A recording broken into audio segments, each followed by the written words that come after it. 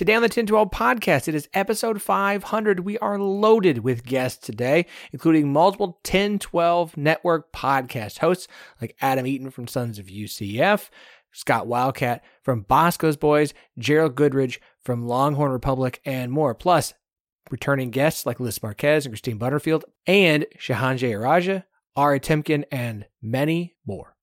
This podcast is part of the Sports Social Podcast Network. This podcast is brought to you by our friends at Charlie Hustle Clothing Company.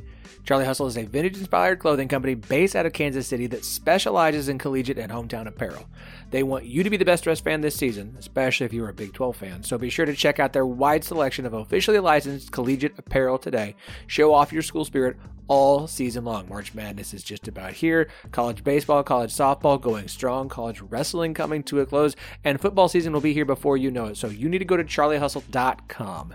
You use the promo code 101215, TEN1215. That's TEN1215 for 15% off all non-sale items. They've got every current Big 12 school minus Cincinnati. They've got Colorado. Don't worry, they're working on Cincinnati. They're working hard. So go to charliehustle.com. Use that promo code 101215, 15% off all non-sale items. Charlie Hustle, vintage made fresh.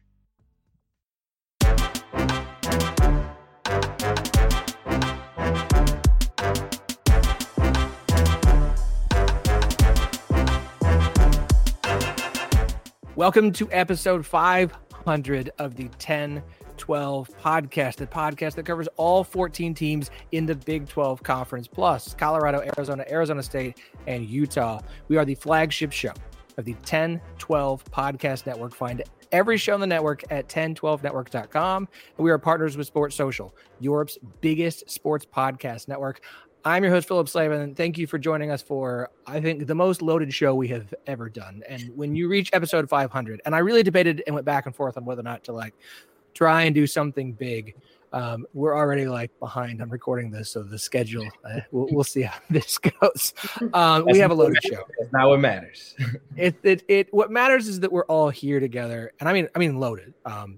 Right now, I've got 3 guests I'm about to introduce, and we're going to have, I think, at least 8 to 9 more people popping in throughout this show, if not more than that. I can't even remember. I'm so I figured out that once I start recording, I'm like a black hole and all the peripheral stuff. It's terrible. I'm like Will Ferrell in Old School when he goes and gives the debate speech and completely blacks out. That's what happens when I start recording. So I don't remember any of this when we're done. Wherever you are listening, whether you're listening to a podcast form, do us a favor, leave us 5 stars and a review. We would really appreciate it. If you're watching on YouTube, we don't typically post the video from all the episodes, but today, this one felt like we needed to do so, especially with as many fantastic faces who would be appearing with us today. If you're watching on YouTube, please like this video and subscribe. We try and keep up as many interviews and things on the show here on the YouTube channel as possible. We're kicking things off right now. We're going to talk some Big 12 hoops. I am excited to kick things off with, first off, friend of the pod, Liz Marquez of TCU 360 and D210 Sports. Liz, welcome back. Thank you for having me. Always excited to be on here. Always a pleasure to have you. We have also the former host of the Midwest Madness podcast. She left us a while ago, but she never truly left us for good. She is Christine Butterfield. Thanks for having me on again, Philip. Always good to come back and support you guys, and happy 500th episode. Mm-hmm. 500. Yeah. Thank you. And Sons of UCF contributor and future Midwest Madness podcast host, once I actually take the time to get that all set up. He has been Hazel. Thanks for having me, Phil. And thanks for having me on such a special occasion. 500. That's a big deal, man. Congratulations. Thank you. I appreciate that. I really do. And it's always a pleasure to have you guys here. We're going to start by talking about the bubble. Obviously, the tournament is just weeks away. We have 2 weeks left in the regular season. We're going to have the Big 12 tournament, and then the dance is going to happen. So we've got to talk about the teams in the Big 12 who are going to actually get in. Now, most brackets at this point are projecting 9 teams from the Big 12. We're hoping for 10 or 11. Fingers crossed. We'll have to see whether that happens. Now, I'm gonna name a collection of teams that I believe, as of right now, are locks. I want any of you to tell me if you would disagree with this list with someone who shouldn't be, or if there's somebody, we'll talk about the other ones in a minute. If there's anyone who you think is not a lock as of today, let me know. Houston, Kansas, Iowa State, Baylor, Texas Tech, and BYU. Anyone disagree with any of those? I don't think Nope. Great. Love having consensus. Perfect. Okay, so the teams either projected in or at least on the bubble that we want to talk about today are Texas, Oklahoma, TCU, and Cincinnati. I'm sorry, Kansas State. I'm sorry, UCF. I think you're too far gone at this point, barring a run through Kansas City to win the tournament. So of those teams I named, Texas, Oklahoma, TCU, most projections have them in. I can't find one that doesn't. Cincinnati, that team kind of waffling at this point with the play down the stretch. Who is in and who is out of those teams for you? And I don't mean as of right now. I mean, do you think who will make it and who won't? Liz, let's start with you. Well, I'm going to go with TCU only because right now I feel like they are clicking at the right time. They had a little bit of defensive trouble building that defensive identity early on in the season. And I feel like right now is when it's a great time that they're clicking on that side of the ball. And they have such great people on offense. Look at Trey Tennyson, always hitting threes.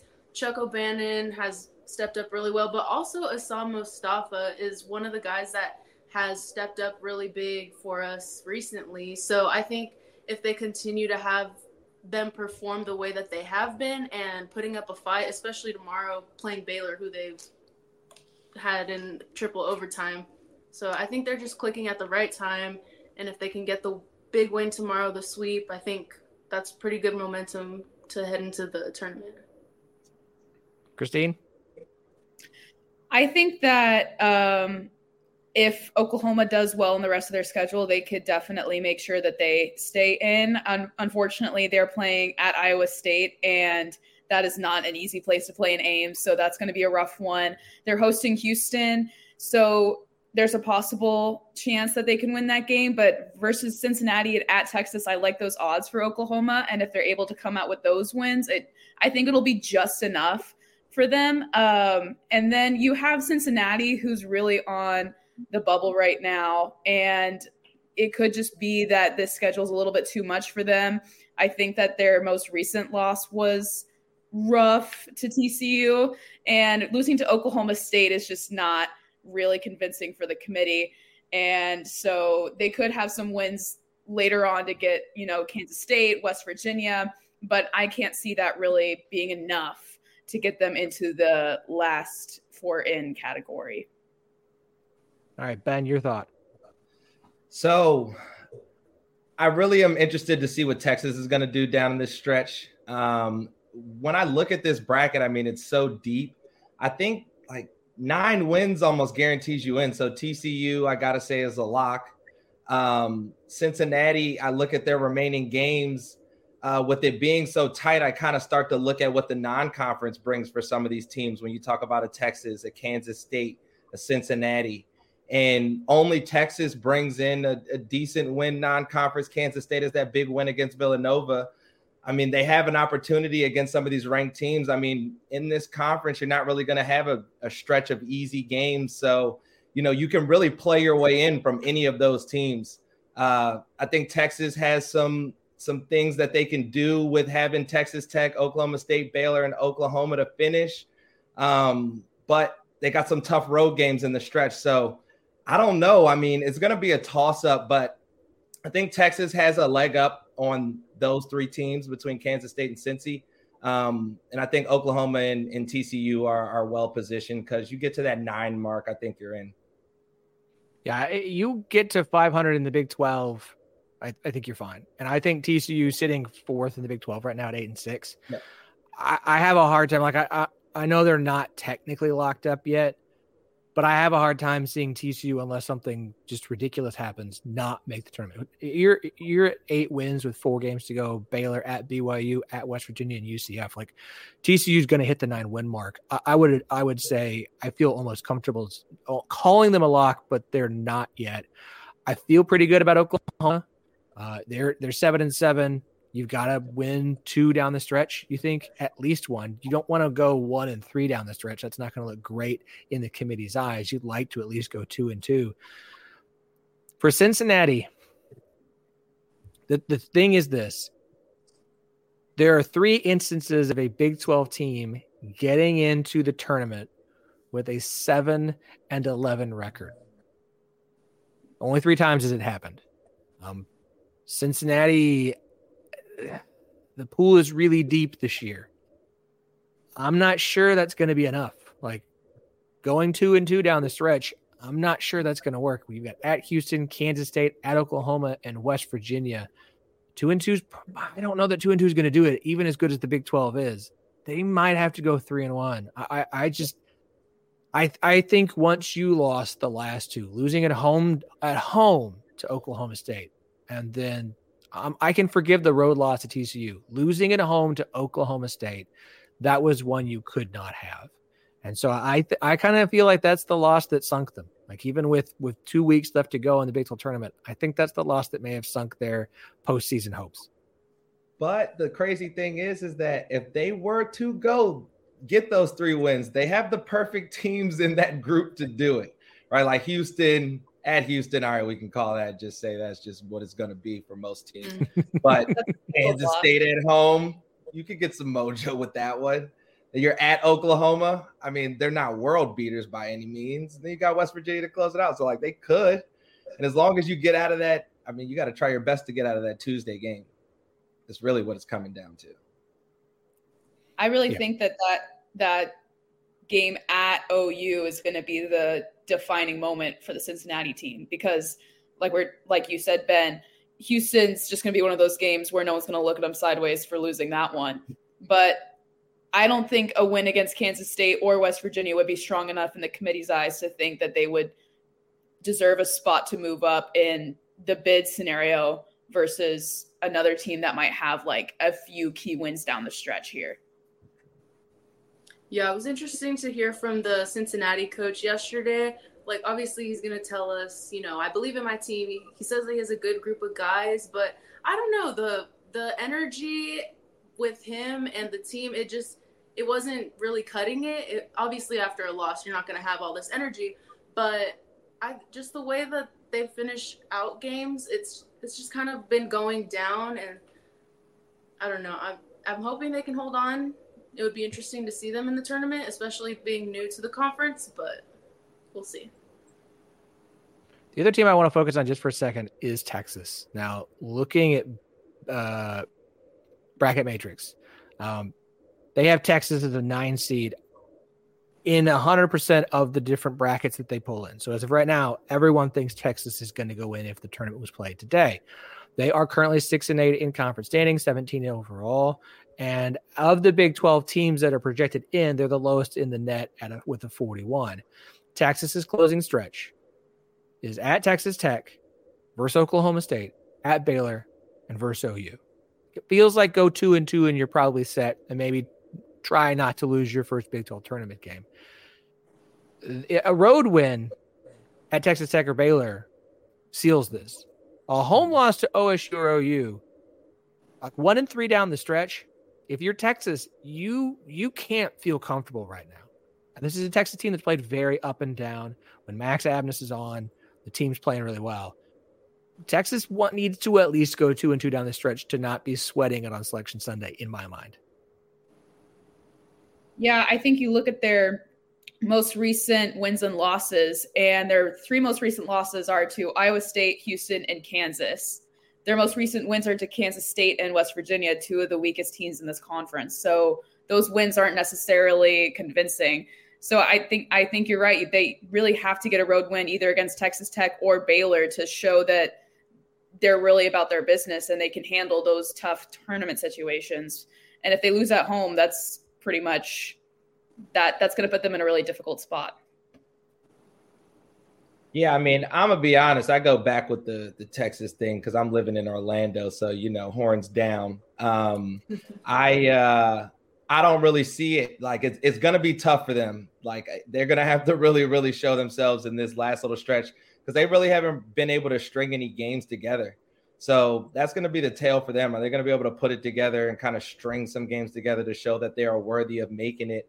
And then it's going to come down to that conversation of does an 8-10 first round loss in the conference tournament team make the tournament. I guess it depends if those wins include maybe Baylor or Texas Tech down this stretch, but I don't know. This is a stretch where you might see an Oklahoma be able to kind of leapfrog them when you're talking about the standings. It's going to be a very interesting closing 2 weeks. And of course, the Big 12 tournament is always a fun and a wild time. Liz, Christine, Ben, it's been an absolute pleasure. Thank you so much for joining us today for episode 500. I'm going to let you guys sign off. Everybody, just like quick Twitter handles. Christine. CB on Sports. Ben. B Hayes 12. Liz. LYSQU Easy. That's my app. And I'll be at the Big 12 tournament, so watch out for my coverage. Perfect. Thanks, guys. This has been a lot of fun. We're going to let these three all sign off, and we're going to introduce our next round of guests. I'm very excited for the next round. Like I said, we've got an absolutely loaded show for you today. I'm going to bring in our next collection of individuals. Oh, I missed one here. Here we go. We have from the Big 10-12 Network, we have Adam of Sons of UCF representing UCF, and from the Scott and Holman podcast, that is our Houston show. One of the first shows we added early on because we needed a Houston show, and it's the only, as far as I'm concerned, it's the only Houston sports podcast there is. It's the best one by far. We have Sam and we have Bobby. All three of you, welcome, guys. Thanks for having us, Phil. Appreciate it. Thank you. Excited to be here. Absolutely. Look, look, we're going full out. We're going all out. We're going all out for episode 500. Like we just had to.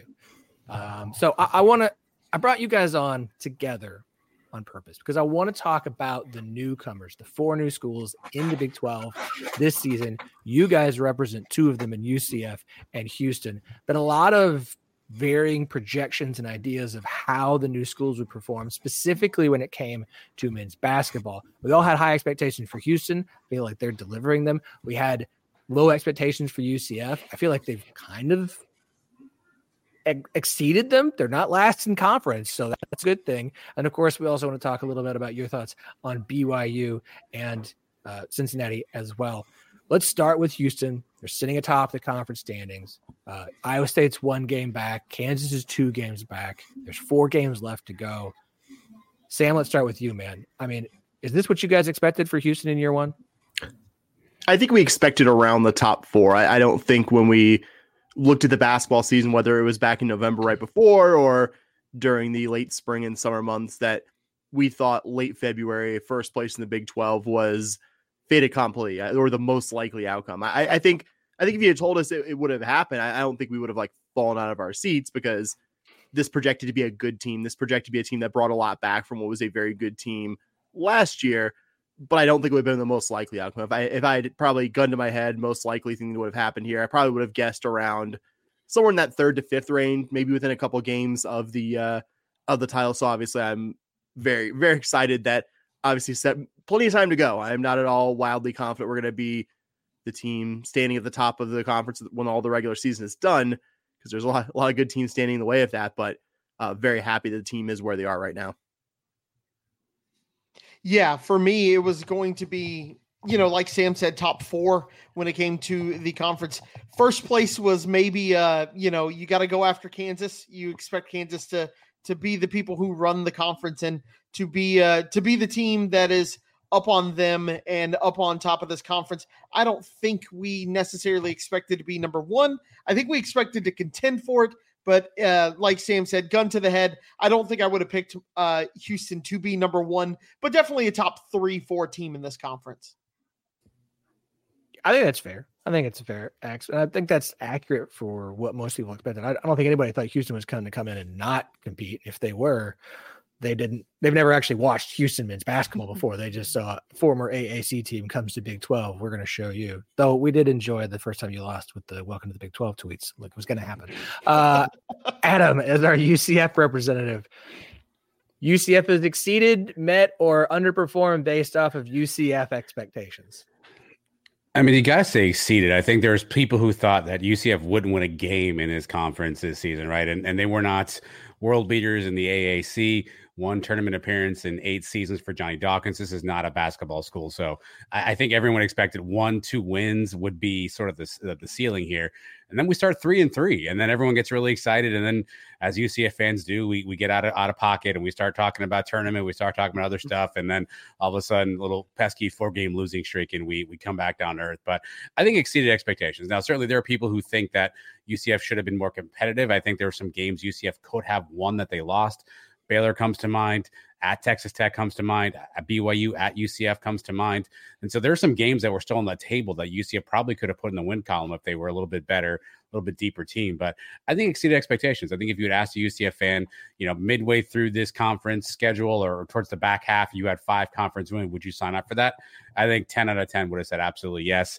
And I think 10 out of 10 would have said there's no bleeping way we have 5 conference wins. So I think it's exceeded expectations, although it's going to be probably a losing conference record. I think a lot of people think this may be the best team that UCF's put out from a basketball standpoint, or the best output UCF's had. It's funny, we're talking on our pod this week about this, Philip, and I think Sam and Bobby, curious your perspective too. Every team this year that's played in the Big 12, it's the toughest schedule they've ever played. Right, it's the toughest schedule they've ever played in every sport, from basketball, volleyball, softball, baseball, whatever. Toughest schedule. And if you told UCF fans they're going to win 5 conference games in the Big 12 when the year started, they probably would have signed Johnny Dawkins to a lifetime contract extension. So I think exceeded expectations. But again, because we're UCF fans, we got out of pocket early and we expected a lot more. And so you're going to have that disgruntled nature. But I think if you don't have this exceeding expectations, then I can't help you. I was going to add, the only thing that's not surprising at UCF is I figured, and that's why I figured they do a little bit better than the kind of low preseason projections, is that I figured it would be a tough arena to go to. I figured that UCF fans would pack that place. I think, Bobby, you said when we previewed the league that they're going to pack that place out for the big games, and that's going to be more of an advantage that maybe people are expecting it to be in the preseason. And I think, it's not taking credit away from the 5 guys in the court, at one time doing their job there. But I think we saw from the TV great atmospheres for Kansas, and just I think that's not a small part of why UCF's doing better than they're expected to. Well, admittedly, Sam, that's a surprise because I mean, you guys knew this playing in the AAC. Like we would draw 2,000 for a Tuesday night game against. You always ECU, drew well right? for us. So, that's the thing. I was at that game last season in Orlando, and that place was packed. Now it was loud, and that was actually a closer game than a lot of people may remember was that game last year. But yeah, that atmosphere is not one to mess with. When UCF fans really want to bring it and make some noise and pack the stadium, they do. But to your point, Adam, when you're playing, no offense to East Carolina, right? But just like East Carolina. you guys are the same. We might as well offend them at this point. You guys were the same as us, where a lot of the schools in your area weren't the schools that you had this kind of, or weren't in your conference, and they wouldn't really play you. So the people you go to work with and things like that, they weren't East Carolina fans. So the people in Houston just don't get excited to play East Carolina. They didn't get excited to play, schools that aren't near us. It just wasn't very exciting. Well, you said it best, Bobby. You said when UCF fans are engaged, right? And that's the thing is I think people were curious what that engagement level would look like, right? Temple, Tulane, ECU, SMU didn't really bring out the engagement, but this year they started this new tradition with the palm frond thing that people have really kind of latched onto. So it's been a good ride for UCF. And again, if you're a UCF fan and you've watched this basketball team, here's the one thing you can say: outside of Kansas State, the first game we played where they just blew our doors off, you've been in every game. You've had to watch all 40 minutes and a dribble here, a dribble there, a shot here, a shot there, and it's a different result. And I don't think anybody had that going into the season where you have to watch. I think most people were like, all right, I'll watch the first half. We'll be down by 30 and I'll go, mow the lawn. And now you got to stay and watch the whole thing. And it's been a fun environment. It's been a fun game. I mean, certainly would you love more wins? Yes. But I think to your original question, Philip, this has been a success for UCF basketball in year 1 for the Big 12. I think this helps transition to Cincinnati because I feel like UCF and Cincinnati have a similar problem of you have Big 12 caliber players from a roster standpoint. What you don't have are the Big 12 caliber stars. And to win games consistently in this league, like you can have a lot of guys who would serve as Big 12 role players. I think UCF and Cincinnati are both examples of they've got good players on the roster.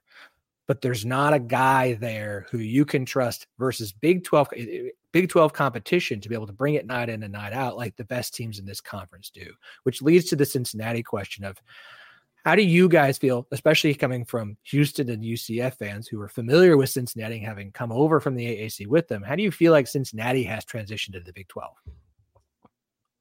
I mean, I'll say it's a great home court atmosphere there. I went there in person for the regular season finale in 2019 when U of H and Cincy played for just basically the de facto regular season championship game there. And even games outside of that one, they'll get a big crowd in Fifth Third Arena. I feel like that's long-term a great ad for the Big 12. I think had to kind of look down the road. I think UC basketball, I really do.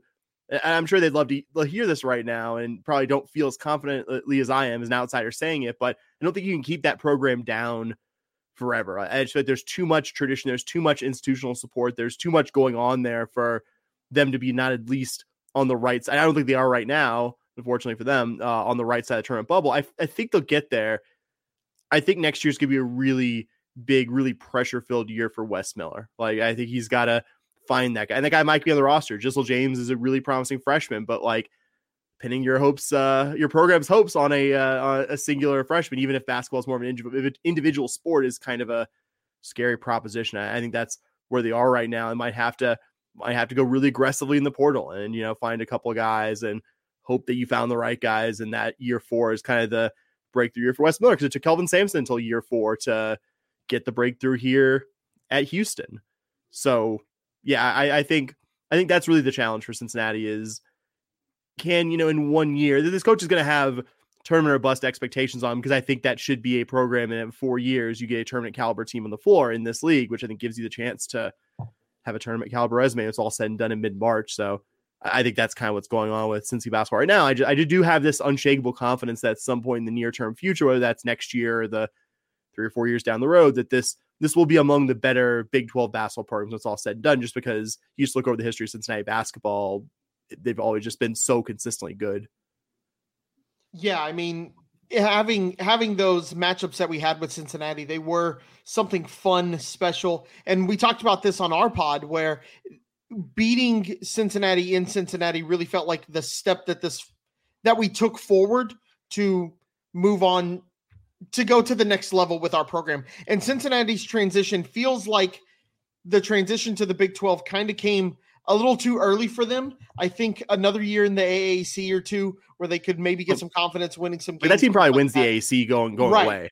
Exactly. And so, you come into a much tougher conference, a much harder conference, and you don't look as good as maybe you would in the AAC. You play tough games against tough opponents in this conference, and you lose those games. And those games, to Sam's point, you're probably going to win a lot more games in the AAC, and you're probably contending for the top of that conference. So maybe it happened about a year too early, but I, like Sam, very confident that they are going to be a good basketball program with their history that they've had. So let's talk BYU. Oh, sorry. Go ahead. Sorry, I think really quick. I think Cincinnati and UCF have kind of the same problem, which is, they're kind of that middle of the pack Big 12 type school, right? And so you're going to have to hit the portal hard, and you're going to have to find some guys who want an opportunity to play in the Big 12, who, and again, with all due respect to UCF, Cincinnati, don't go to Kansas and don't go to Houston, kind of the top tier programs. And you say, hey, I want to play in the Big 12, Cincinnati, UCF, those are schools that maybe you get to and you get a chance to play in. So I think they've got to figure out a way to hit that. I think you see a lot of fans giving Wes Miller flack. I think to Sam's point, is he the problem? Probably not, but there's going to be a lot of pressure on him now to figure it out. And you mentioned a guy like Giselle James. I mean, his dad's Edgerrin James. Can they hold on to him in the NIL era right now? Like, Edgerrin went to the University of Miami. They'll pay anything for anybody in any sport these days, right? So can you hold on to the guys that you have at your school? I think UCF has that same issue as you look at some of the younger players UCF has. I think I'd be curious to see how Cincinnati reacts to that. But I think you're in that middle portion where you've got to get one or two game changers. You got to get a couple of guys from the portal and say, hey, come play with us, come play in the Big 12, come play in the best conference in America, and kind of hit lightning in the bottle. But I do think similar to Johnny Dawkins, probably there's a lot of eyes on Wes Miller and what he does next year. And I think it's going to be a pressure-packed year. But, look, I think we all probably remember watching, Kenyon Martin, Nick Van Exel. Cincinnati's got that pedigree. So I wouldn't count them out, but I think they're in that same spot UCF's in, where you've got to find a couple of lightning in a bottle moments and hope that you can, kind of propel your school and your team to the next level. All right, so that leaves us with BYU. We're going to talk about not a former AAC school, the only kind of outlier coming in. And I think at this point, BYU has a history of having success in the West Coast Conference. Gonzaga, of course, being the school there we all know about. But I think they've held up in the Big 12 surprisingly well in their first season. Look, they've been ranked. They're 500 in conference play. That does say a lot because it's hard to be 500 in the Big 12. It's hard to win in the Big 12, as we've seen. And they've had their ups and downs, being a team that's very reliant on the three ball. But to be able to bring that style of play to the Big 12 and execute it well, I feel that BYU is by far the team that has exceeded expectations the most of everyone, even for Houston, and has shocked me the most. I don't know if this is sustainable because it's BYU and that is a program and an athletic department that seems to have more fluctuation. But for them to have come in year one and not, because it's kind of been across a lot of sports, for them to come in year one and look as good as they have has been very impressive. Yeah, and I think they project to have a lot of that roster back next year. And obviously, things are fluid year to year. Like, you don't expect 100% of retention of, your expected to come back players, even if you're the more money programs out there. It's just frankly a lot more coming and going there. It's been, whether you like it or not. But I think it's a really impressive year, like you said, because the West Coast Conference last year, it was very much a two-team league. I know it's always kind of a Gonzaga league, but it's Gonzaga and St. Mary's, two very on the at-large side of the bubble, and I think Santa Clara was all right, but BYU was like distant fourth or fifth best team in that league last year. To go from that to, as we sit here in late February, a team that is firmly and I think immovably on the right side of the bubble is incredible. I think Mark Pope needs to be on the short list of coach of the year, best coaching job of the current season, all that stuff. And I think it does help. They kind of, like you talked about, they show you such a different look that what BYU does offensively, what you do when you're game playing for BYU. I think Sampson basically said in as many words after the game in Provo, it's such a different team to plan for than everybody else that's on your schedule. Not there aren't differences between all the 14 teams in this league, but what BYU shows you is so much different. And to show the size they have as well, that size and offensive skill combination, I think we were doing kind of the sports fan version of like kissing the solid ground after getting off a long voyage after we won the game in Provo a while ago. Like that was a very tough one. That was 19,000 very very into it fans, and BYU is always going to have football, basketball, whatever. They're always going to have a very good crowd. I remember volleyball.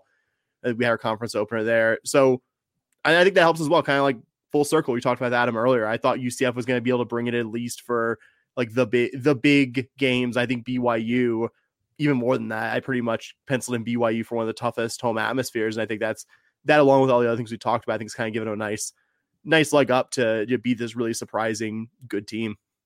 Yeah, and I think they do something like Sam said, like you guys pointed out, they live by the three, they die by the three. And if you're a new team coming into a conference like this that hasn't had, and you haven't had a ton of success, the way you can see success early is by doing something nobody else sees, right? If you are Houston, we just out defense you, we grind you down more than any other team in the country does, right? And BYU shoots the ball unlike anybody else. If you're going to come and give somebody a different look, the rest of the conference doesn't see anybody. Again, to Sampson's point, is you don't see anybody like them, how they play. And so teams are going to kind of scramble to try and figure out how to play you, especially if you can catch somebody off guard on a short week, something like that. And then it works. You got a recipe for success there. Yeah, they don't beat themselves either. I think that's the other thing is they're fundamentally sound. They don't beat themselves, right? They may not be the most talented team night in and night out, but they don't beat themselves. I mean, they beat UCF at UCF in a tough game, and we got blown out at BYU, and so I think that's the thing is they're to your point earlier, Sam. I think Mark Pope definitely deserves some recognition. They don't beat themselves. They're fundamentally sound. They got 4 guys who shoot over 35% from three, right? If you're gonna shoot the ball, Trevin Knell is pretty much money when he's behind the 3-point line, and that's a formidable team. And I think they've done a really nice job adjusting. It's again, BYU is always an interesting sort of conversation because you sort of wonder to year, to Sam's point earlier, what the roster is going to look like, incoming, outgoing. It's probably not a transfer portal hotbed for a lot of teams. Obviously, there's a lot of other responsibilities you have as you go to BYU and such. So it's curious to see year in, year out. But I think they've been formidable. I think they don't beat themselves. And if they get in the tournament, they're going to be a tough team. I think they're going to be a team that you're going to have to sort of kill them to get them out of the way of you, because I think they're going to play tough. They're going to play hard. They play unique. Again, you got 4 guys who can shoot outside. That's a recipe for March Madness upset right then and there. So I think they've done a really nice job in year 1 of the Big 12. Yeah, like that 10 seed that just goes lights out and upsets somebody and goes on a run. Yeah, I think they're going to be a tough out if they get in the tournament. They're going to be a team that they get hot, they start shooting. Khalifa's kind of a unique big, right, who can sort of play inside out. He can handle the ball a ton. I think a lot of people say he's one of the best passing big men in the country. I don't watch enough big men passing to tell you if that's accurate or not, but sounds good to me, so I'll go with it. But I think they're going to be a tough out in the tournament if they get in there. So you're saying they're a sports team that has chosen to zig when everyone else zags and chosen the triple option? Is that I was gonna say it is a lot like an option look. Like you're just you're gonna see nobody that does that on it, and you can't. And how can you say you can't simulate having like that level of shooting and also being one of the tallest teams in the country? The Cougs got kind of a decent facsimile of the look with Utah earlier in non-conference, who's also a very 3 dependent, very tall team, but I think nothing truly prepares you for BYU. This has been fun. You guys have been awesome. For everybody, if you're listening, watching, whatever, Sam and Bobby, 2 of the 3 hosts of the Scott and Holman podcast. That is our Houston show. Adam, one of the hosts amongst the many guests and other hosts who pop in on that show, especially on the lives on Thursday on YouTube, which are incredible. Sons of UCF. You can find links to both of those shows at 1012network.com, TEN, the number 12, the word network.com. You should be able to figure that out, I hope. By the way, Scott and Holman podcast, it's PAWDACST. I get it. It's Houston Cougar. It's a paw. It's fantastic. You guys are awesome. I am thrilled to have you guys joining us today. I'm thrilled to have you guys in the network. It is a ton of fun. Always a good time. Anything else that we need to plug before you guys are out? Bobby? Nope. I got nothing. We're talking Houston Cougar stuff weekly everywhere you put podcasts in your ears, at SHPAWDcast on Twitter, at podcast.bsky at social. Did I get it right, Bobby? Oh, he nailed the B Sky. Let's go. I think that's it for us. Though. A single proud tear rolls down Dustin's cheek right now. Yeah. So Dustin's crying. He doesn't know why. Yeah, anywhere you do social media stuff or content stuff, just search Sons of UCF and you'll find our stuff out there. And Phil, congratulations to you and the crew. 500 episodes. Yeah, that's awesome. I know. Absolutely. We've all been doing pods for a long time. To get to 500 is a big deal, man. So congratulations to you and the team. Absolutely. Appreciate that very much. All right, we're gonna let you guys sign off. We're gonna bring in our next round of guests. Yes, next round. We've got so many. We've got so many guests. I told you we were just a loaded show tonight. We've got 2 here. We're gonna add in as soon as our 3rd arrives. We're gonna add him in as well. I'm going to add to stage. Come on now, StreamYard. Add to stage. There we go. All right, 2 of our 3. We'll see if our friend Gerald joins us as well. The first one, you all know this voice. And if you're watching on YouTube, you know this face. But you definitely know this voice. This is Scott from Bosco's Boys, our Kansas State podcast, and a beloved guest, both by myself and by people who like to leave comments of you should have him on more, which I assume is just Scott's friend, or Chauncey has learned how to leave reviews on podcast platforms and is just pumping you up. Yeah, no, he does not. He's really just not even learning like yes and no. He has a mind of its own. It's probably my fault for being too easy on him, but Philip, it's an honor to be here. It's always fun to come on the flagship show of the network and 500 episodes. Congratulations. I think you launched the show around the same time Bosco's Boys did, and the amount of content you put out, as well as kind of wrangling all the knuckleheads in the network, is a big underbringing. So congratulations to you, and thank you for allowing me to be part of it tonight. Absolutely. Couldn't have done it without you. I couldn't have. Also joining us, he is one half, I would say the less nerdy half of the Bear Den podcast. He is Joe Goodman. Debatable. Yeah. I like that you brought in just all the gorgeous people into this one segment right here. I know we're missing Gerald, and I was like, I need a pretty people segment. I need one for people on YouTube, like, oh, thank goodness, something appealing to the eye. Nothing against every other. I'm kidding. Now I feel like I'm shooting down everybody else. In case he joins us, Gerald Goodridge, one half of the Longhorn Republic podcast, will be joining us shortly. I hope he might be doing an SEC podcast right now or something. Probably that traitor. I don't know. It's fine. We still love them. They can be part of it. We'll get started anyways, because I know that one of you, Scott specifically, would give up a kidney to be in the new NCAA college football game, the new EA Sports College Football 24. People thought that tweet was real, and then I felt so bad. I felt so bad when people were like, oh my, that's so. I was like, oh, I was kidding, guys. I am so sorry. Cool. Everything on the internet is Not true. Cool. I'm sure that yet. I mean, I tell you what, I saw all the tweets. It's like, oh, these different, ESPN personalities and the different players. Oh, I'm in the game, all this type of stuff. I'm like, all right, I'm going to do a little joke because we had talked about it on the Q&A episode, and I created an extra level. Instead of just being like, oh, I'm in the game, people are like, oh, that's weird. I had that little line of, oh, new to Dynasty mode. You hear the voices of your favorite team specific podcast. People are like, oh, that is so. I was like, oh no, what have I done? Wait, hold on. That you were joking though? You didn't get that phone call? No, because Philip and I did. I mean, well, you know what? I mean, I've publicly said that I'm probably not going to buy a new console to play the game, so they probably wouldn't want me to be a partner. But man, I remember playing that game for so long. It's just like, man, when you have adult expenses and that a Hearn Fund donation for football season tickets comes around, and all of a sudden you're like, oh, am I going to spend $500 on a new system to play this game? So I don't know, but I like the topics. I enjoy hearing it. I'll enjoy seeing all the content coming from the game coming back. Okay, I'm gonna admit something I don't think I'm supposed to admit as someone who hosts a podcast that covers college athletics. Don't say. I think I played the game one time. What? I didn't grow up like I didn't play sports games growing up. I was playing like Donkey Kong, Super Mario, and RPGs and things like that. Like, it's just sports games was not my thing. But I also didn't like grow up like I don't have the like my parents taking me to Oklahoma State games when I was a wee lad and just falling in love. Like I don't have my parents went to like Northwestern State or Northeastern State. I don't know. It's in Tahlequah, Oklahoma. Like I didn't grow up like sports. I had to learn that on my own and adopt it myself. So like I'm very excited for this game because I'm like, oh, this will be my first experience, and my wife's going to think I'm nuts when I go buy a console just to play it. But this is going to be my first. This is going to be my first one. Wow. I don't think I can't think of the first year I played it. Like I cannot think between 2014 when the last one came out or 2013, I guess.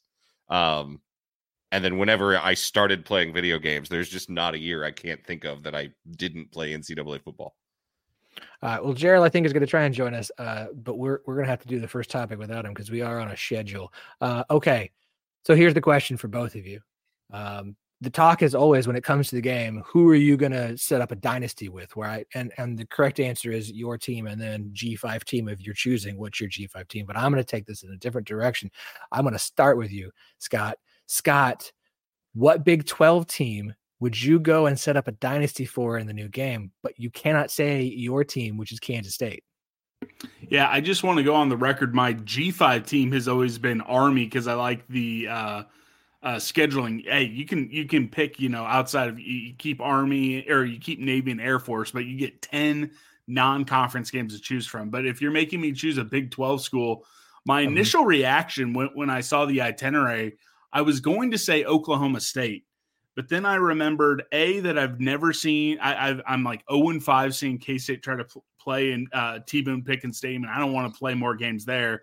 And then I remembered the 75-year-old woman who made my life a living hell for the game this past year. So I was like, no, I don't want to help Oklahoma State football and Deborah, the 75-year-old Oklahoma State fan, happy when I win a national title with them. So I went with UCF because my criteria was fun stuff you could do while doing a dynasty. So UCF, all sorts of fun uniform combinations. So you get to go crazy with the uniform combinations.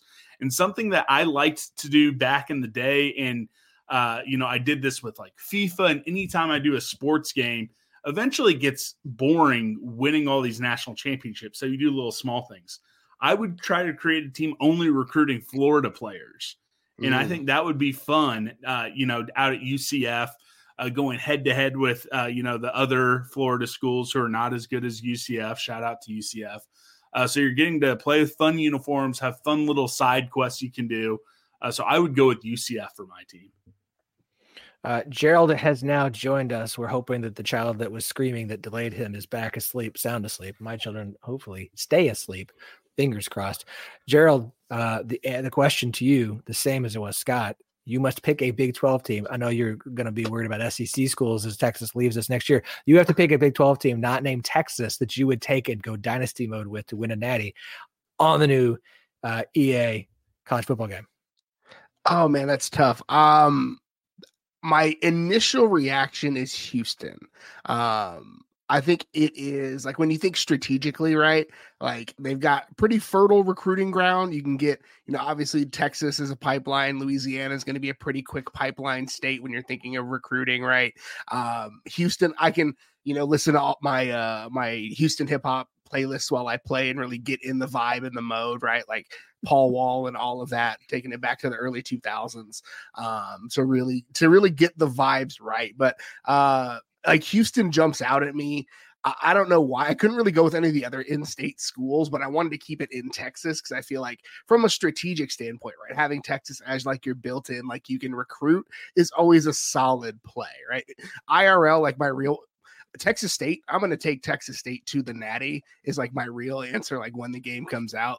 Bobcats, we're taking Texas back. Let's do it. But, overall, if for the prompt itself, that's my G5. Yep.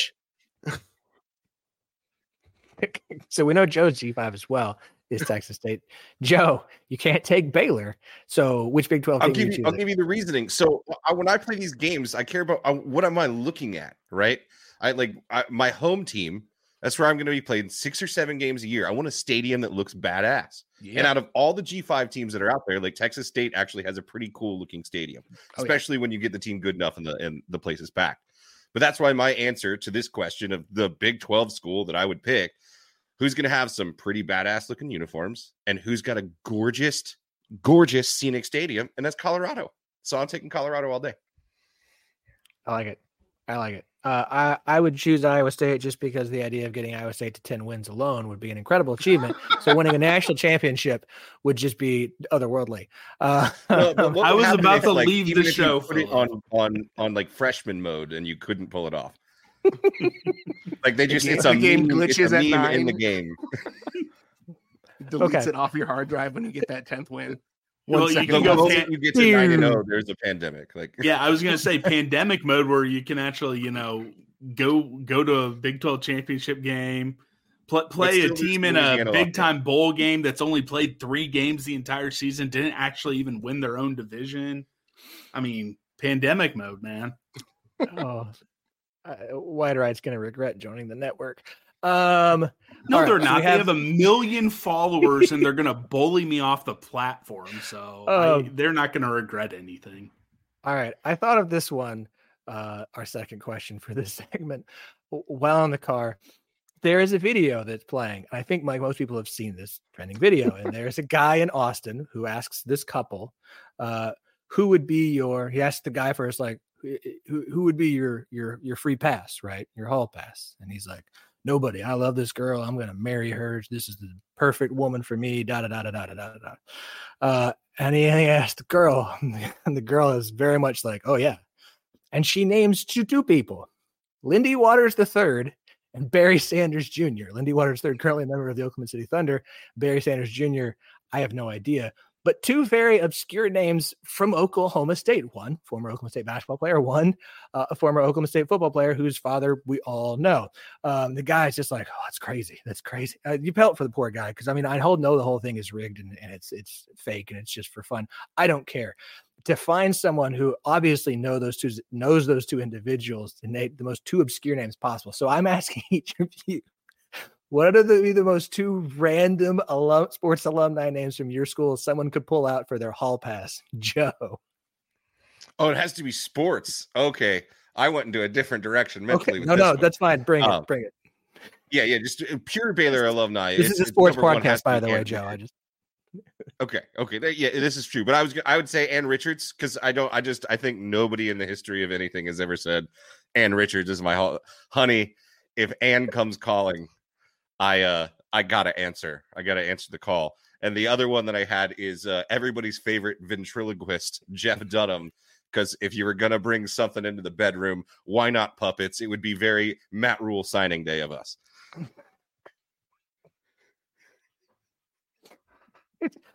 That's great. That's great. Scott. First off, to have a hall pass, you have to have a significant other. So I'm just throwing it out there. Anyone on YouTube or listening to this, my DMs are open. If anyone wants to cast a very niche online dating show, like a YouTube version of Love is Blind with people from the Big 12 podcast or Twitter realm, I'm open. I could also be a bachelor for some sort of YouTube shorts for just Big 12 Twitter personalities. But for K-State, so the first one, Charles Melton, who is like a C-list actor model who did play at K-State and retired from football to get into modeling after he had a concussion on kickoff coverage versus KU in a game that K-State won like 59-7 back in 2011. So Charles Melton, I think he has some sort of role on Riverdale. I haven't watched it, but I pulled up his IMDb, but he was also in May, December, a very weird movie, I think on Amazon, but he's like a C-list model actor.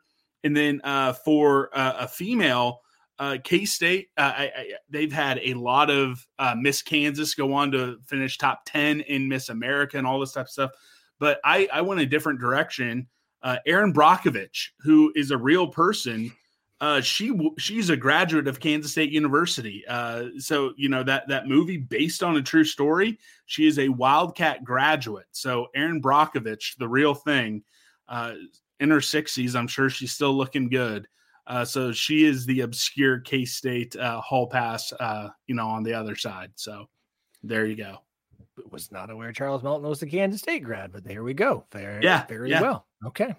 I think he went to Manhattan High, and I have some buddies who went to school with him, and apparently he was the life of the party for a long time. And then he's like, well, I got my degree. I'm going to go be professionally good looking. So shout out to him.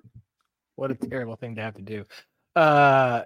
Gerald, of course, I want to emphasize, this is just naming them. They don't have to be your hall pass, Gerald. I don't want to get you in trouble with your lovely wife. Gerald, you're muted. This is like maybe you should stay muted for this question. I don't want him to get in trouble. We lost Gerald. Sorry, everyone. Now, so I neither of these would actually be my personal hall pass for reasons that'll be evident in just a moment. I went sports specific because I pigeonholed myself. I thought that's where we were going. The first one I came up with is a former backup quarterback and most eligible Dallas contestant candidate on, I think it was A&E or something, but Matt Nordgren, also known as Vince Young's backup for a couple of seasons. I think he had one of my favorite plays in the history. I think it was against Baylor, actually, where they were up several scores. He was running down the sideline. He fumbled the ball. In the Vince Young era, it rolled up back to him somehow, didn't even break stride, recovered his own fumble and scored a touchdown. So Matt Nordgren is one, and then Doge Balde is the other one I thought of. If you don't remember from the early 2000s, Doge Balde was a defensive specialist on some of those Rick Barnes teams. Just random name. First random name I thought of was Doge Balde. I think he still plays professionally in Turkey, so he might have a little bit of cash, but it's something fun. This went better than I could have imagined. So bravo to all of you for being good sports and playing along. As we mentioned, we'll end on this. Of course, if you are a Kansas State fan, if you're a Big 12 fan and you aren't listening to the Bosco's Boys podcast, you should be. When he goes daily, I now understand how you can do 5 episodes a week. It's because you are not married. Because if I tried to do that with 3 kids, I wouldn't be divorced. My wife would just be a widow. So I mean, there's probably a reason why I get most of my dating reps in, after football season through June and July. But there's also probably a reason why I'm going on your podcast saying, hey, my DMs are open. But yeah, we will go back to going daily starting in August through the balance of 2024. And I let it slip on the episode that I published on Monday. I kind of joked around or teased or flirted with the idea of retiring from podcasting this time last year. I'm 100% going to be going a full another year. The Quest for Bosco's Boys episode 1000 is truly on. Tomorrow morning is our 780th episode. Wow. So I might have to keep going until we get to 1000. So Philip, thank you as always. And it's really been the pleasure of my podcasting career finally linking up with you about a year and a half ago at this point. It's a blast. So thank you so much and congrats on 500. You're sitting here like, I've got 700. And I'm like, I'm at 500. Yay. But again, married with kids, single guy who is like the meme of a millennial dog dad. So, however, you did just help with the whole concept of the 10-12 dating show. So we're going to have to see if that podcast makes. Can you do a dating show? I'm sure we can figure it out. I will do whatever I need to find love, find the 16 girls. It's Travis Kelce style. Again, he ended up leveling up, but 16, one girl from every school will date on Zoom. And then I'll either find love or have a lot of enemies and make a fool out of myself. And for the content and possible love, I would do that. Scott is one dating show and one of the greatest NFL careers of all time away from dating the next Taylor Swift. Gerald is the co-host of the Longhorn Republic podcast, our Texas podcast, that while the school may be leaving for the SEC, we will not be booting from the network. We would never do such a thing. No. I'm just joking. No, you would not do such a thing. No, you wouldn't. And we wouldn't want to, right? We love y'all. This has been the timing finally worked, right? We just got laid off at the right time, I think is how it worked out well. We had just signed on with Vox when Philip was thinking about launching this thing, and then we got laid off, and they happened to have a vacancy for Texas, and so the stars aligned, and it's been awesome, man. We love being a part of the network, and hopefully we can do several hundred more of these. I hope so. And of course, Joe Goodman. Are you the nerdier half or the lesser? What are we like? If we had a pie chart and we had to give you a percentage, Matt would win, and Matt would pridefully win on that one. Yeah. Like he wouldn't let me call myself the nerdier half. I would call myself, and I would actually call this segment of the pod. This is the Hall Pass segment right here, because as we all know, the four of us right here are the Hall Pass choice that anyone that listens to the 10-12 network would choose. So, you can't go anywhere, Scott. The ladies will not have it. I'm not sure because Shahan's coming up, and if anyone's seen how Shahan dresses, like that's okay. Well, his game is ridiculous. None of us will ever touch him, but he's a demigod. He's not an actual person. And as I'm pitching random ideas for online content, I tweeted it at Shahan. He needs to go, makeover show style to people doing football podcasts and help them redo their wardrobe, because that guy is stylish. So shout out to Shahan. I hope he's in, I hope he's like waiting, listening to this. I want to be his best friend so desperately. There he is. He's back there. I'm sure he's back there. He's the best. No, and also, I hope he likes me more than Seren Petro, even though I don't send him Kansas City barbecue come the holidays. So that's all I have. All right. And of course, Joe is one half of the Bear Den podcast. If you're a Baylor fan and not listening to the show, or just enjoy good sports and nerd talk, you should be doing so. Thank you guys. This has been an absolute joy. I'm going to let the three of you bounce from here, and I'm going to bring in our next two guests. One of them I have already introduced, and we have talked about. I'm sure he's feeling. I don't know how you're feeling, Shahan. Always a pleasure to have you here on the show with us, Shahan Jeyarajah of CBS Sports, and also joining us, he is a voice you hear if you listen to Big 12 Radio on SiriusXM, and you absolutely should listen to SiriusXM Big 12 Radio. He is Ari Temkin. Guys, welcome to the show today. Shahan, you are muted. Oh my gosh, here we are, right? Yeah, it's funny. Obviously, make a lot of comments about my dress. I am in my my very home clothes because we have a 5-week-old. I was gonna say, yeah, he's got a newborn. No way, he's got his normal garb on. I love the Baylor.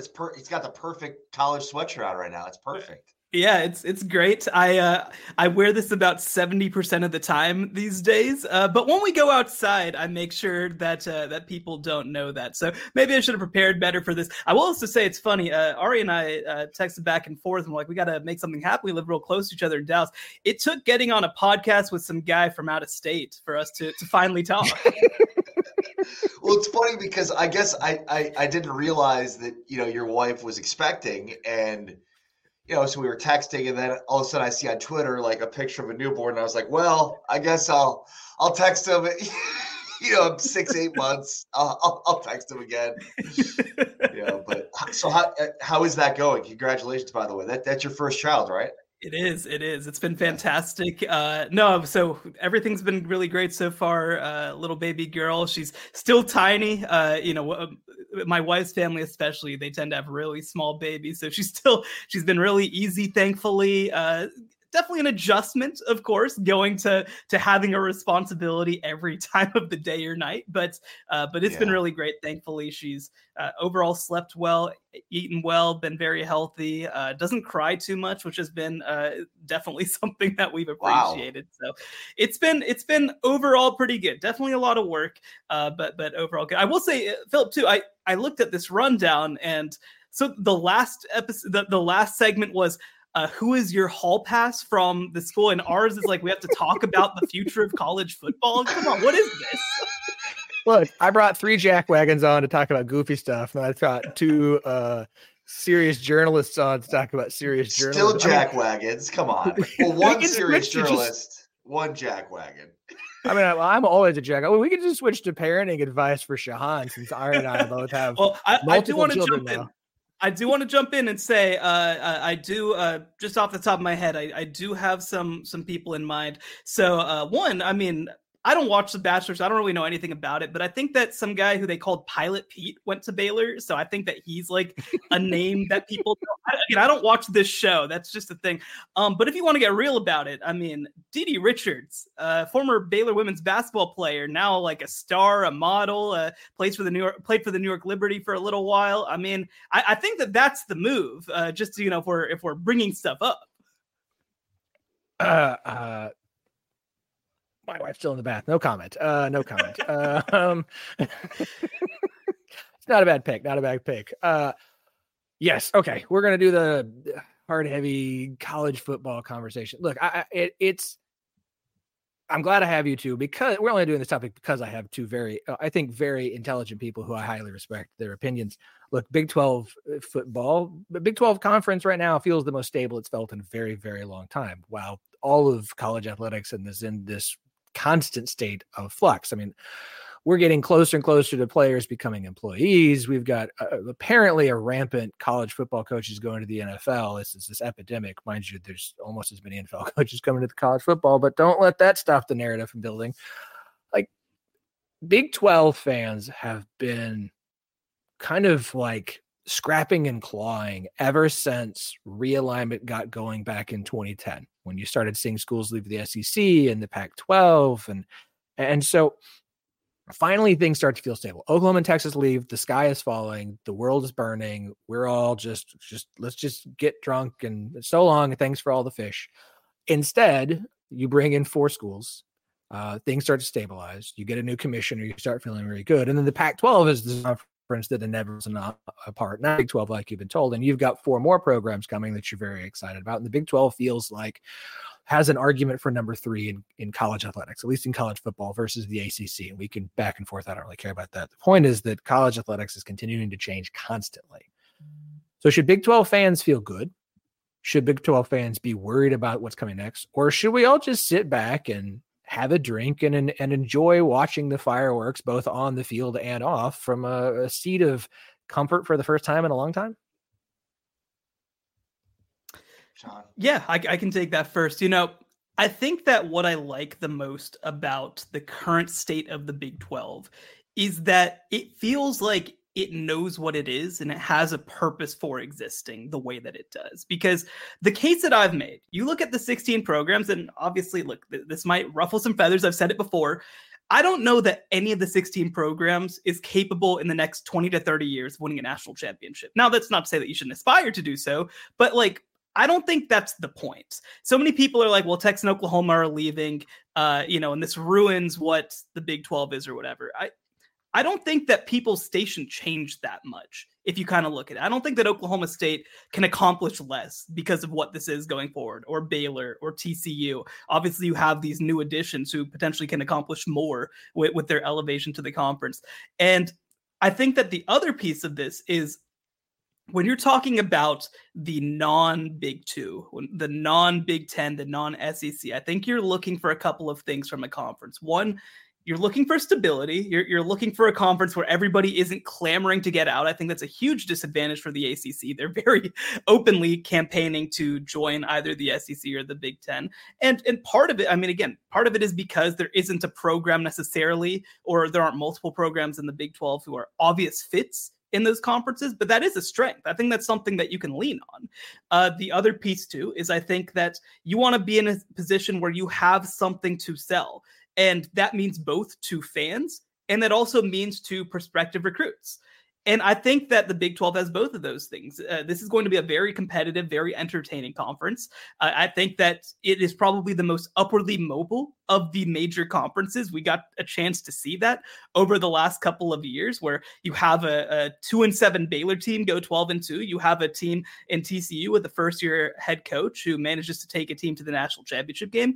Obviously Oklahoma State has had their swings. I think that heading forward, almost every single team in the league has the potential to at least make a Big 12 championship game. That's exciting if you are a middle of the road type fan, because not many conferences you can do that. And I think that when you're talking about two prospective players, whether it's high school recruits or whether it's transfers, I think that the Big 12 kind of sits in a nice place. It's in a place right now where you have the ability to, I think, go out and recruit at a top 30 level. I think a lot of programs are going to have a chance to do. And I think that you also have the ability to retain players by making enough of an NIL case, by making enough of an opportunity case, by proving that you can develop a player for the next level, especially at certain position groups. And I think for transfers as well, I mean, the Big 12 has kind of established itself as the home of the high level transfer in a lot of ways. You look at what TCU is doing, for example. So my greatest point of optimism for the future of the Big 12 is that I think that it is fully going to be able to remain what it is for the next 6 or 7 years, at least, until we have more conversations. I think it's going to be an entertaining product for fans. I think it's going to be an entertaining and useful product for players. And so from my perspective, again, are any of these programs going to step up and become Alabama tomorrow? I don't necessarily think so, but I don't necessarily think that that's a change from how things were before.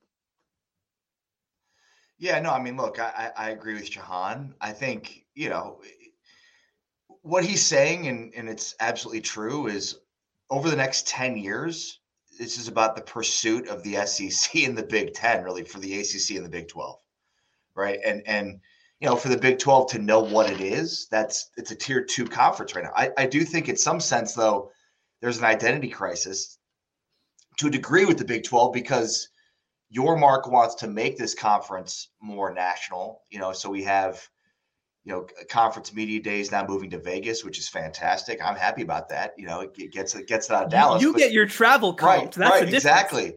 But I mean, will he move Big 12 basketball football, or Big 12 basketball tournaments to MSG? I don't think he'll ever move the football championship game out of Dallas. But so I think there was just this swimming championship. He moved out to the state of Washington. So, I mean, I get it in a sense, but there's also, I think, in one sense, an identity crisis from that standpoint of, are you really becoming a national conference, and is that something your members really want? I guess you need it, as Yormark has been obviously fantastic for the conference overall. So, but look, Shahan's right. I mean, this conference is not going to have a behemoth in recruiting. We know that over the next 10 years, we can project this out, who the behemoths in recruiting are going to be and continue to be. They're going to continue to be those teams, the Big Ten and the SEC. So as long as there can be consistent teams, especially I think, TCU, Baylor, Texas Tech, Oklahoma State, who have really done a good job over the years. I think UCF too, to a degree, of the guys that maybe don't initially go, that are local, that maybe are 4 or 5 stars that go to the bigger Georgia or Alabama, that maybe want to come home, that end up going back to a TCU or end up going to an Oklahoma State. I think that's, in the portal where they can really, get a ton of talent. But yeah, I think overall, when you look at this conference and the trajectory of it, it really is about positioning for the next 10 years, because overall it's the SEC and the Big Ten. They're going to be eating the rest of college football.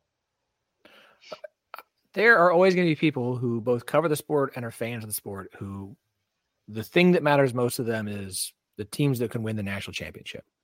And I am settled with the idea that the Big 12 is not a conference that they're going to care about, and that's fine. And if they want to poo-poo on it, that's cool. That's great. I still feel like I would rather be a fan of 70 to 80% of the Big 12 teams than a fan of 70 to 80% of the SEC or the Big 10 teams who, in the Big 12, are you going to win a natty? No.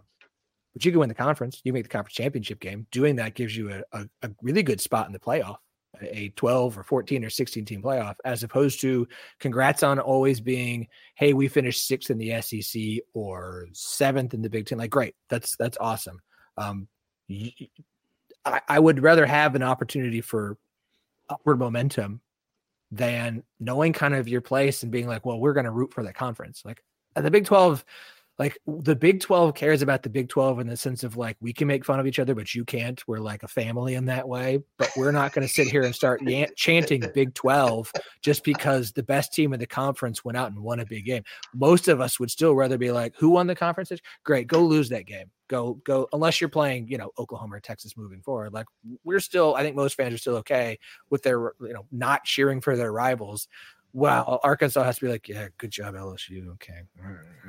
Yes. It's also a very fractured conference too. I mean, like, I bet you if you poll most Big 12 fans, do they know what city Utah, like Utah is in? You know what I mean? Like the people know it's all like, you know what I mean? So like overall, it's just like a very new fractured.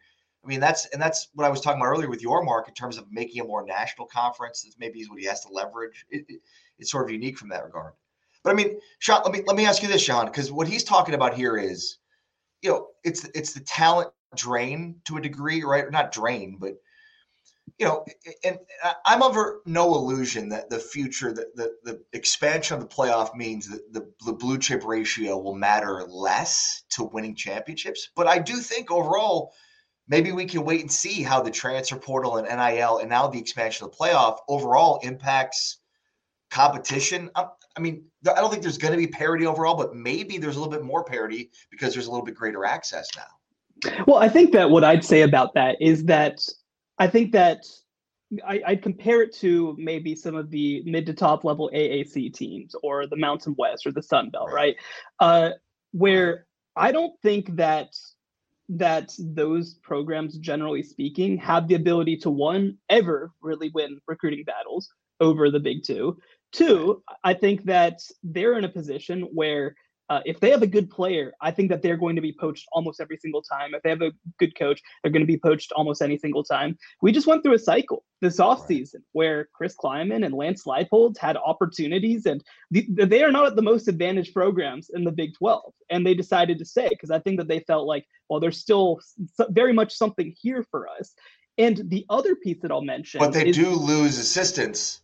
I agree. They have lost high level assistants to the big programs too. No doubt. And that's going to be a risk. But, for example, right, like Baylor went through this offseason where they lose offensive line coach Chris Kapilovich, and then they lose Christian Robinson at linebackers coach. Well, like the reality is, too, if Alabama wants Baylor's linebackers coach, they were going to get it. Right. Like that I don't think is a new dynamic. And, even for example, too, like we lost a defensive line coach to the NFL. I think the NFL train goes both ways. But I think that's just a dynamic that every program, even, Alabama is going through it right now. They lost their offensive coordinator to the Seattle Seahawks, right? So I do think that there is, in the short term, some proven desire from even good coaches to want to stick around, at least head coaches at this point. I think the other piece too is that, I love the 12-team playoff. I really am a little annoyed that we're already getting into talking 14 and 16. But the thing I love about the 12-team playoff specifically is that, one, it guarantees access for major conference champions. And I think that is a huge deal for the Big 12. I think the other piece of this too is that I think in a lot of years, the Big 12 can have a chance to get 2 in. Like I do. I think they're going to be a second bid league in a lot of years. Not every year, but I think in a lot of years. And what I like about it is this too, right?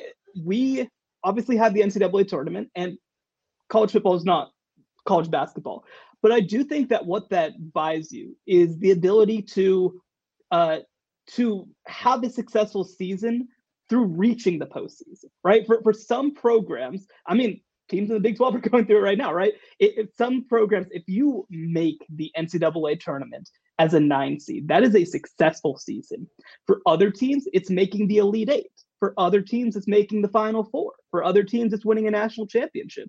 And I think it gives programs in a league like the Big 12 more opportunities for success. And the other piece too is that for all the talk that we've had about the college football playoff, everybody's always like, oh my gosh, Oklahoma made the field and then they went to get blown out by some team. It's like, well, yeah, but you're not necessarily going to be playing the 1 seed in the first round every single year either. So, if you're the 6 seed, you're going to be playing the 11 seed. Maybe you have an opportunity to win a game, and maybe you lose in the second round to the 3 seed, but that is a successful season to go and win a college football playoff game. So again, we'll have to see how it works in practice, and maybe the SEC and Big Ten will just decide, well, actually, we want all 14 seeds, and that's a conversation that we're obviously going to be keeping an eye on heading forward. But I do think that it gives a lot more ability and opportunity for Big 12 teams that aren't just national championship contenders and programs that aren't just national championship contenders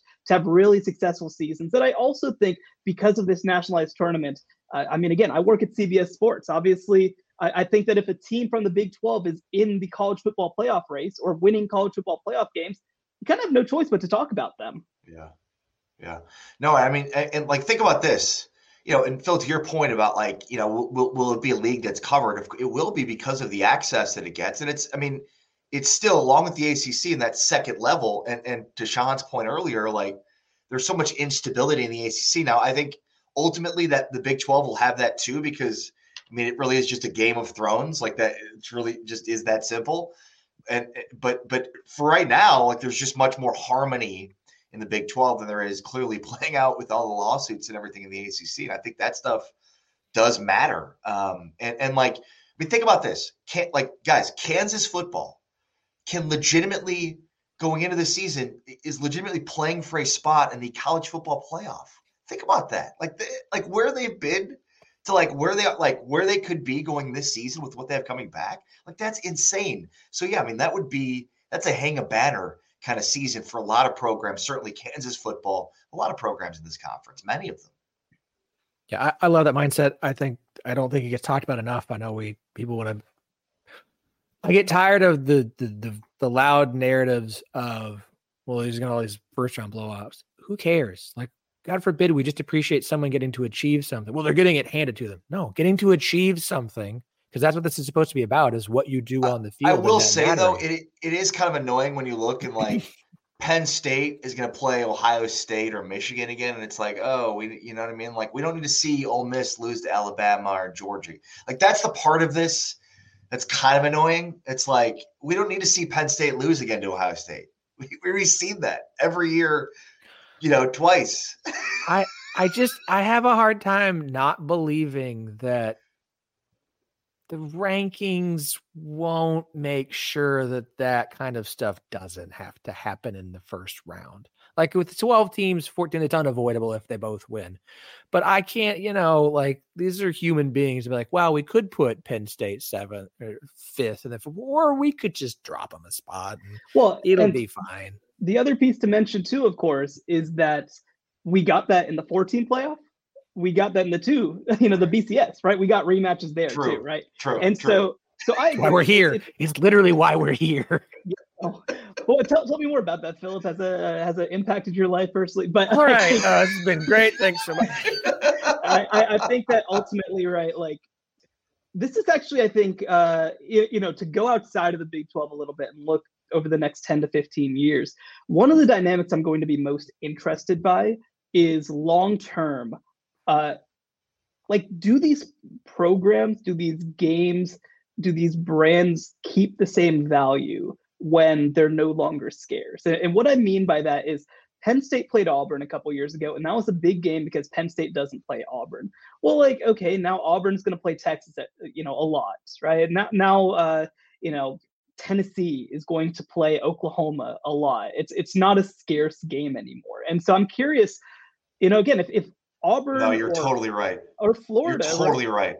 If they're the 9th or 10th best program in the SEC over a 5-year period, are they Florida anymore? I think that, we're going to talk a lot about helmet games and brands and all this sort of stuff. But I mean, one of the things that I like the most about the new Big 12 is that the old Big 12, there was a very explicit, almost hierarchical, these are the 2 programs that matter, and here are the 10 that don't, or the 8 that don't, depending on when we're looking at. And I don't think that exists in the Big 12 anymore. Now, Utah fans will probably try to make that case at some point, but that's a conversation for another day.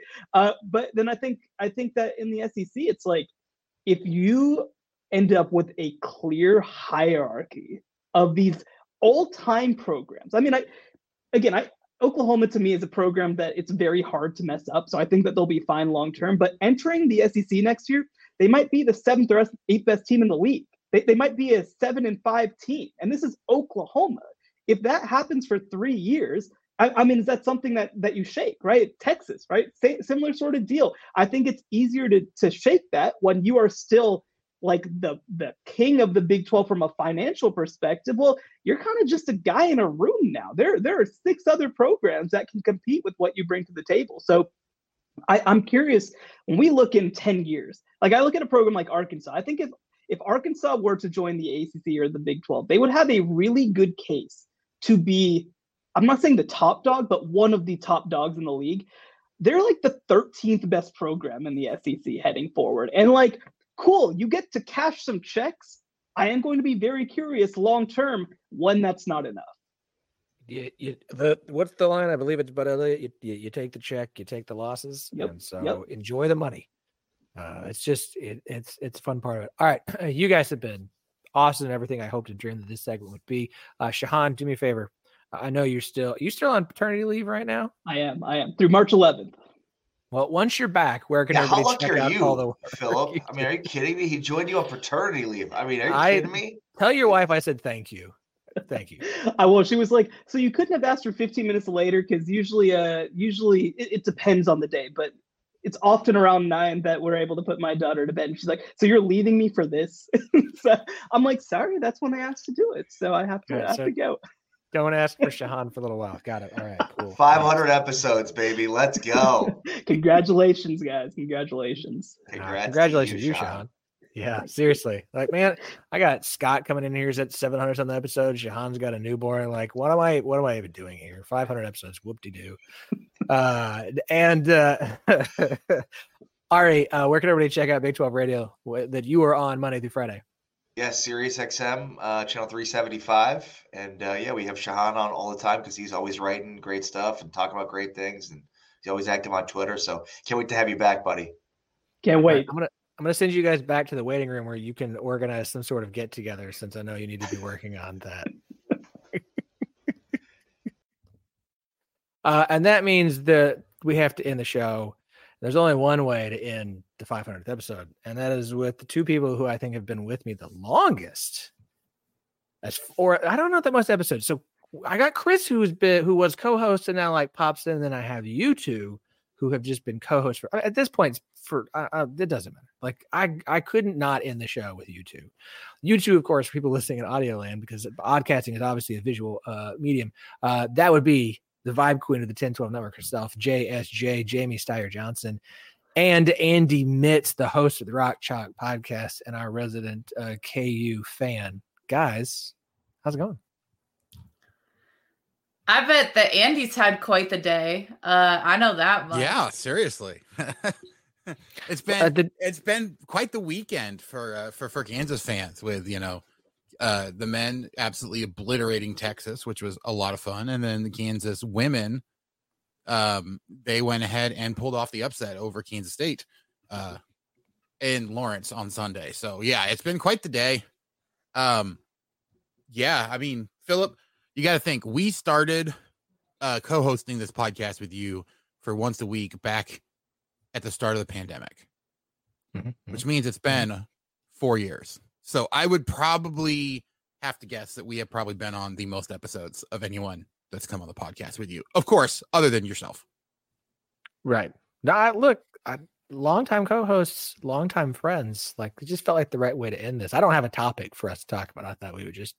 I was wondering, since there was a really specific rundown right. for everyone else got... and then it was just like our names, and it's like, are we popping on to say bye, or just gonna know that things are not gonna be kept to whatever the rundown would say anyway? So why? Yeah, that's true. That's true. No, it's the old Stan Lee cameo appearance, in all of his movies. We just show up and then say, okay, bye. Well, it was either going to be that or the Matt Damon was in the back room, but we didn't have time to get him out here, so we went ahead and we'll try tomorrow night. Man. So my wife would not have been happy though if I had gotten on this much later than normal, and it was just for you to say, sorry, we couldn't get to you. No. I said it from the get-go. I was like, this episode will go as long as this episode goes. It is what it is. It's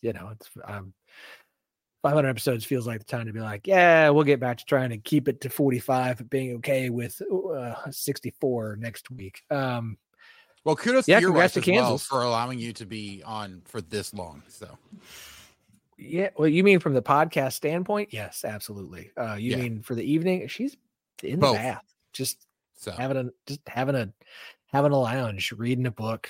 She is always reading a book and listening to a book on tape at the same time. What? Yes, not like simultaneous, but like concurrently. Oh, right. So she's either doing one or the other and doesn't wait till one's done to start the next one. No, it's just. So I'm pretty sure she's reading right now. So she's good. That's the move. Exactly. Yeah. And I would read books, but I podcast too much. I read books when I need to completely shut off my brain otherwise, because I can't read and also think about other things or do other things at the same time. It's not possible. So I read a lot. I'm gonna do it more this summer after softball season's over, and we're gonna cut back on the pod for the summer. I always say that every summer. This summer, I'm like, I might do 4 episodes this summer, and that be it, and then come back for football season, because I love doing this. But after 500, this is only 5. Here's the thing: it's only 500 episodes of the 10-12 podcast, TEN12 podcast. There was the old version, which was the Line 12 podcast, which we changed the name when Chris became the co-host, and I don't remember how many episodes that went. So this podcast, this iteration, the one that matters, the one that has stood the test of time, 500 freaking episodes. I should have done the math at how many times you guys have been on, but that's all right. Who has time for math, honestly? I was an art major to avoid math in college as much as possible. I didn't take a single math class through college. I only have time for math because it's my day job. So I can do it from statistic. I have to do reporting for work, and so I like to have math like that. Not like numbers. I like looking at college football and basketball stats, and those are fine. I'm not gonna do algebra. I do box score math on air, and it's usually right. Once in a while, it's not, but like right-ish, right? It's, you know, I'll calculate. Okay, so you made these 3, so that means you were this from 2, and every time, God bless them, our players are like, "Wow, good quick math," and like they don't say it sarcastic like I do naturally because I don't have a tone besides that. They mean it, and I'm like, man, you guys, you get me. You know I need that when I'm doing 13 minus 8 in my head and I get to 5 and we're all like patting me on the back. I'll take it. You gotta take the wins when they come, right? You can't be choosy. Any win is a good win. Andy, all this basketball talk, and Kansas had a perfect weekend in softball and beat A&M. Like, we're not going to acknowledge? Well, yes, we're also going to do that. You're right. It's just, unfortunately, the world we live in, most people, that's what they, pay attention to is the basketball, men's and women's. Thankfully now, men's and women's. Although speaking of basketball, I'm hoping to keep the good vibes rolling here for us and see if we can't get another Wildcat takedown on Wednesday. I'd be all for that. we gotta acknowledge Audie Crooks freshman record for Iowa State. She's like you talk about her like she's your daughter or like sister that you're just proud of. They are all my children. Not children. They are like my much younger siblings. Like the freshmen are around 9 years younger than me.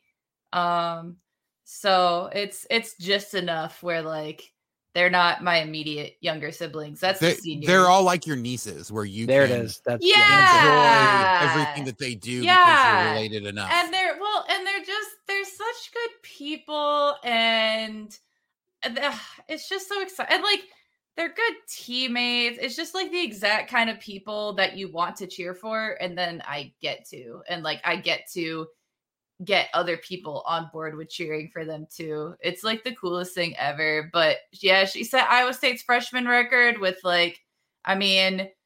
hopefully at least 4 games to go and more with luck. And then she's pretty close to breaking freshman men's or women's. I believe that's like 5:34. So that would be impressive. That would be right around there as well. I believe that one was set by Curtis Stinson. So that's certainly a person's record to break, which is awesome. And I mean, there's so many like good things happening, but Addie Brown put together the 3rd season in the past 25 years for Iowa State with 300 points, 200 rebounds, and 120 assists or more. And she's the first freshman to do it. She's like the 6th freshman in the past 15 years to do it. It's just there's good vibes. I'm very happy with them. And it's up and down, but they don't let that affect them. And so it's a lot easier to come back from okay, if you lose a game, you're just going to bounce right back and they're going to be out there the next day. This feels like more like what we usually sound like after we stop recording and just like chit chat for another 20 minutes until I'm like, okay, I have to edit now. Right. Right. So this is the behind the scenes. 10-12 unplugged. Yeah. Yeah. Got to do something special for episode number 500. A little peek behind the curtain. Oh.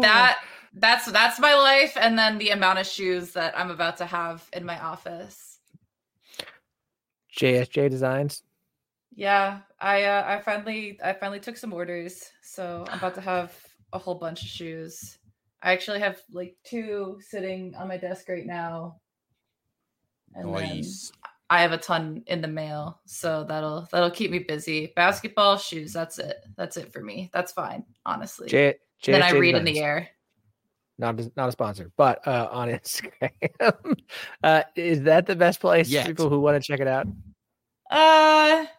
Instagram actually has pictures and stuff, and then I post about it on my personal Twitter like I do literally anything that comes to mind. So I'm gonna be honest, it may not be a paid sponsorship, but it's definitely a sponsorship. I was gonna say it's a sponsorship in the sense that if one of you guys wanted a pair of shoes, it would happen. Like, I know, Jamie. Well, then in that case, no.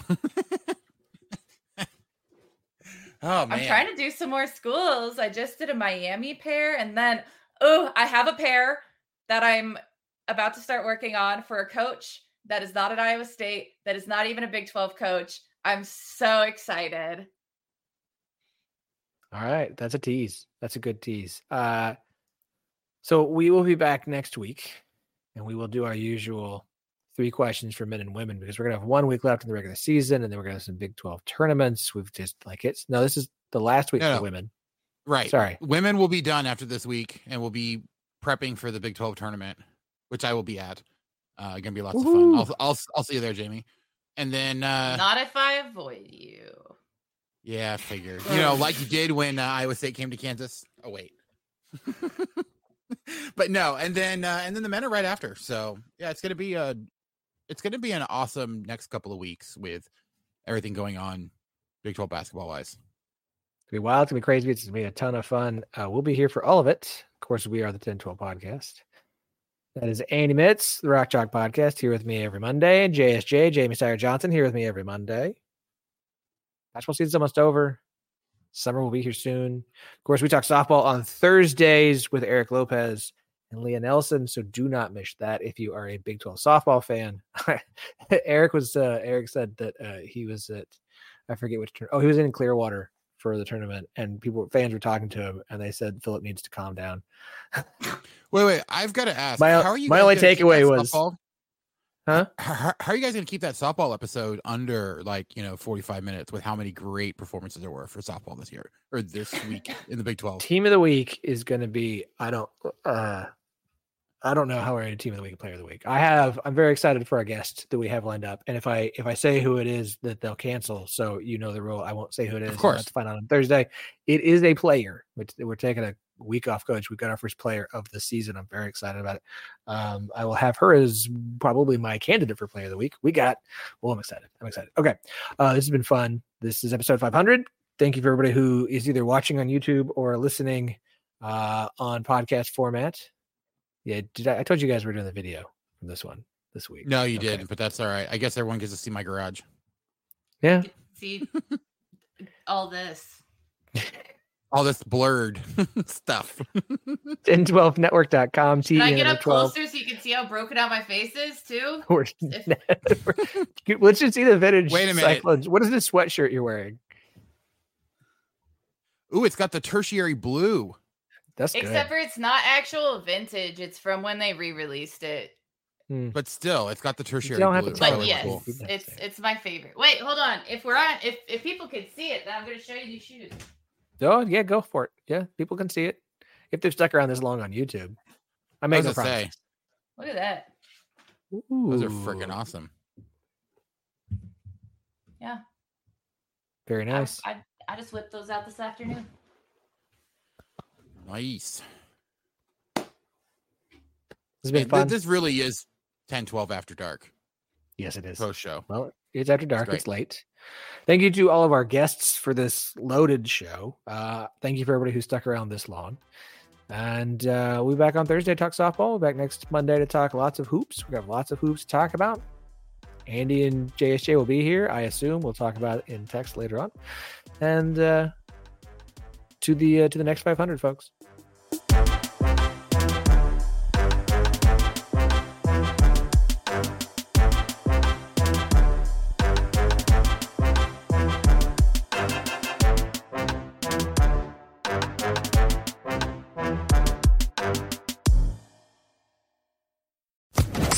Social Podcast Network.